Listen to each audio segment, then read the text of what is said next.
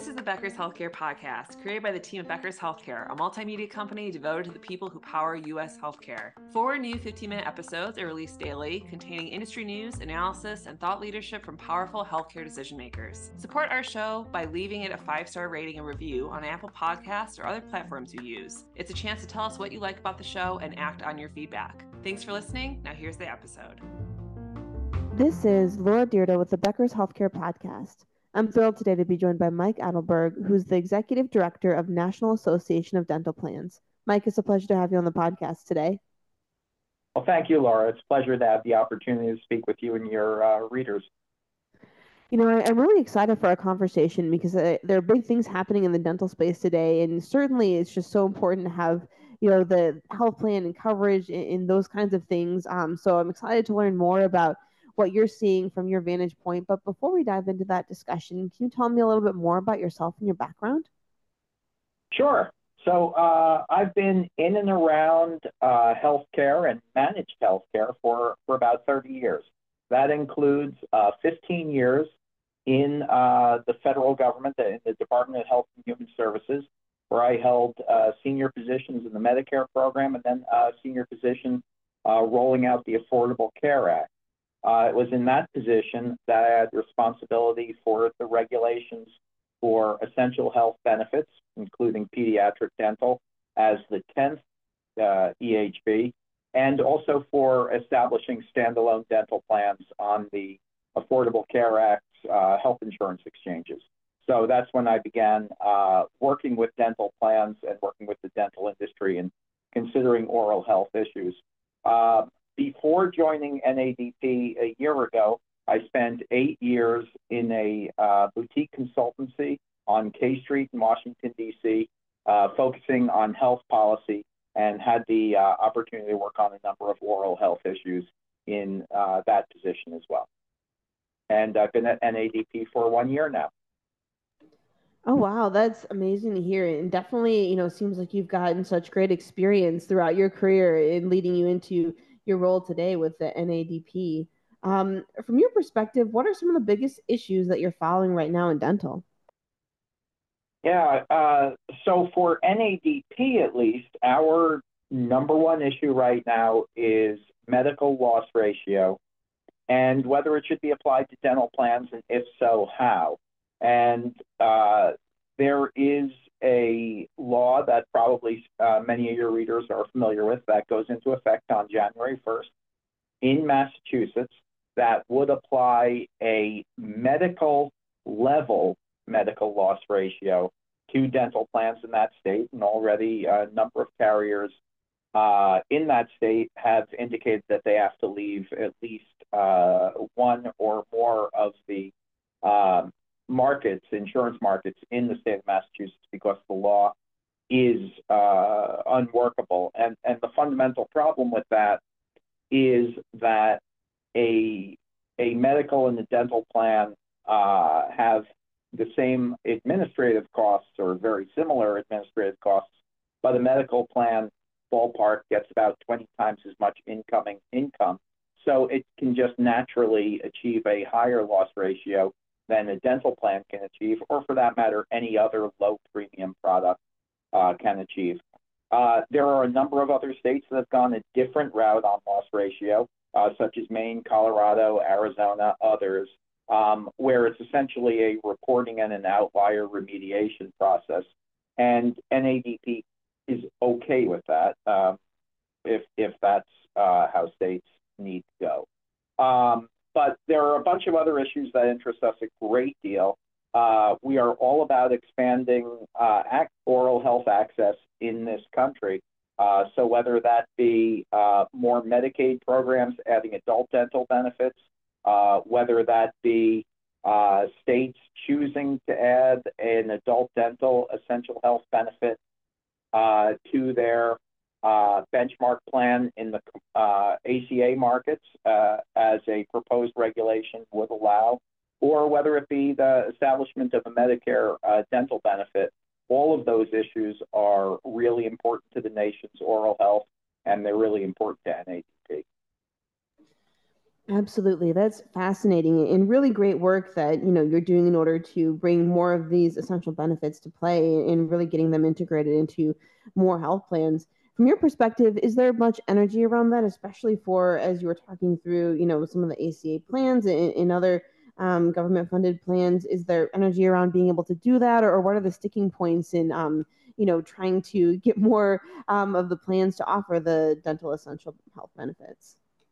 Yeah, so at least with regard to essential health benefits, it's important to note that the original CMS regulation at the start of the implementation of the ACA actually forbid adult dental as an essential health benefit in the states. And the most recent Biden administration regulation, if it's finalized as proposed, would eliminate that prohibition, and then states would have the opportunity to establish an adult dental EHB, and then the ACA plans in the individual and small group markets would have to offer an adult dental, or in one way or another, there would have to be a partnership with the state so that the state is providing adult dental through standalone plans or some other mechanism. This is only a proposed regulation, can't guarantee how it's going to turn out, but I do consider it an exciting development, certainly something that, if it's done wisely, will help Americans get coverage. And we all know that Americans who have dental coverage go to the dentist more, and Americans who go to the dentist more have better oral health. And let's just complete the circle and say Americans who have better oral health have better overall health, and that's what we should all be about. Agreed. That we put it very well. Now, Mike, when you look into the future, what are you most excited about and what makes you nervous? Yeah, so in terms of being excited, and I guess I set this up a little bit in my prior response, but there is a stronger and stronger realization in this country among policymakers, among business leaders, et cetera, that oral health impacts overall health.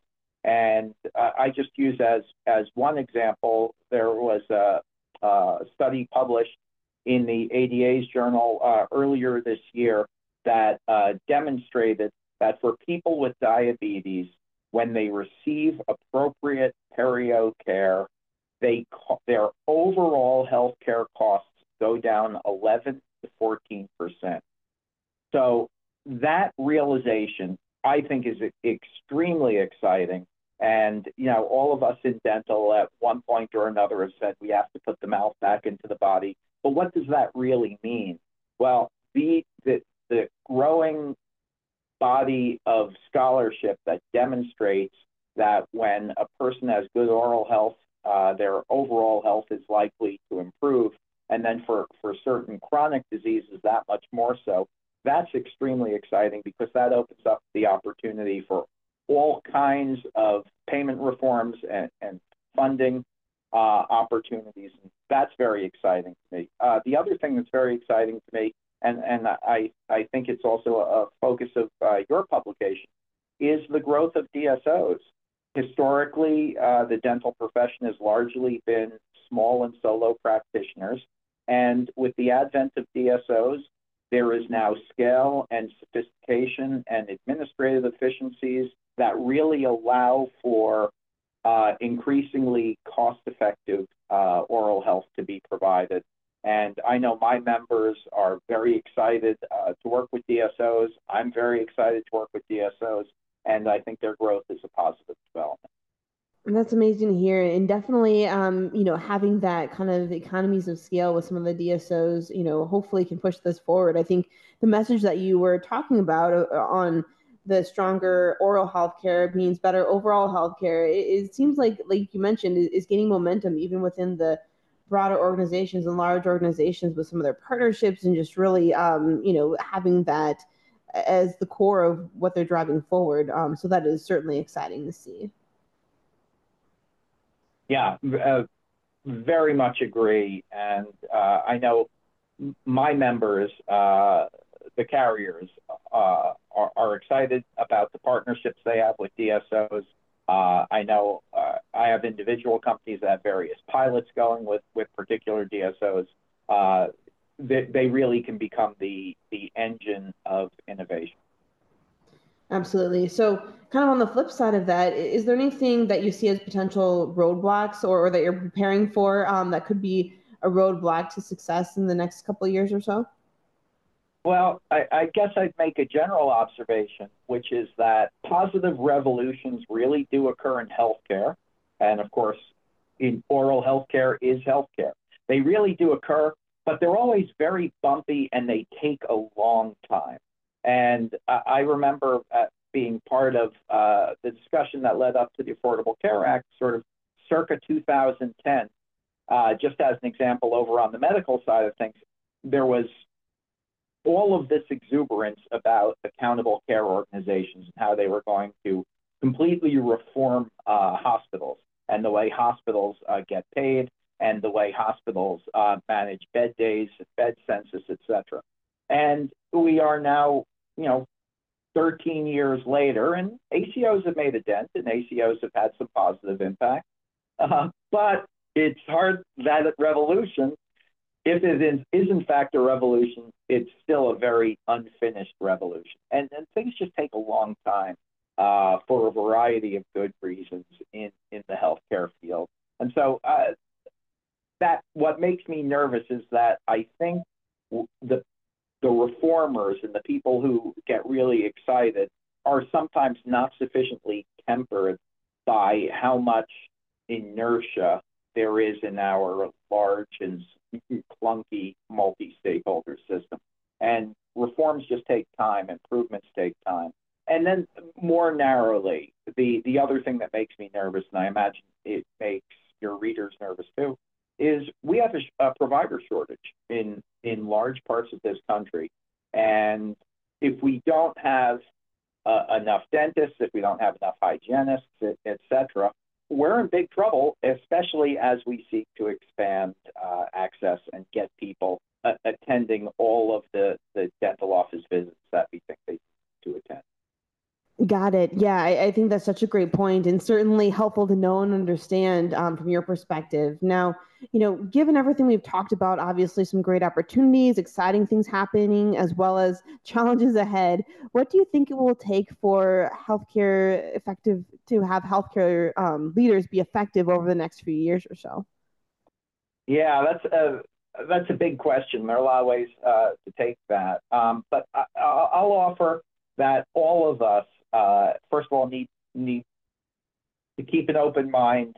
And when someone presents us with something that's interesting but doesn't ring 100% true to us the first time we hear it, we should smile, restrain ourselves from a negative response, and think about it a little bit, and maybe follow up quietly 2 days later, rather than shooting something down in a public way that's then going to close off open-minded dialogue.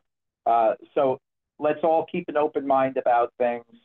More narrowly, everyone is talking about AI. It's scary. It has a lot of potential to be mischievous, but it also has tremendous potential upsides in terms of improving the consistency and quality of care and improving our administrative processes. So we should be open-minded to how this technology develops. We should be open-minded to payment reforms. We should be open-minded to the development of transparency and quality measures. Frankly, if the plans and the providers don't figure out how to make some progress in some of these areas by ourselves, at some point the government's going to assist us in moving in some of these directions. So those are areas where we should be thoughtful. We should do things in a incremental manner, but we should keep our minds open and recognize that there may at some point be some external pressures on us. I haven't talked yet about some of the clinical and scientific opportunities also, but things like saliva samples and all of the things that a dentist office can deliver to overall health by saliva sampling, and then tissue regeneration and its possibility to improve what now might be a root canal or a crown opportunity, and the potential, in the relatively near future to regenerate tissue instead. All of that is just extremely exciting because it has the opportunity, first of all, to make people healthier, and second, potentially make our overall healthcare system that much more efficient, because when we fix up people's mouths, we will improve their overall health. That's great to hear. Mike, thank you so much for joining us on the podcast today. This has been such a fun and interesting conversation, and I look forward to connecting with you again soon. Yeah, I've really enjoyed it, and I thank you and your colleagues at Becker's for the great work. I'm a regular reader. It's so important for leaders at the top of organizations to keep learning, stay sharp, grow their networks. To help our audience better do this in a more simplified, personalized, and meaningful way, Becker's Healthcare has launched My BHC. It's your trusted Becker's Healthcare experience and more, with content, connections, events, and learning opportunities. Join the community free of charge at www.my.beckershospitalreview.com, and we'll see you there.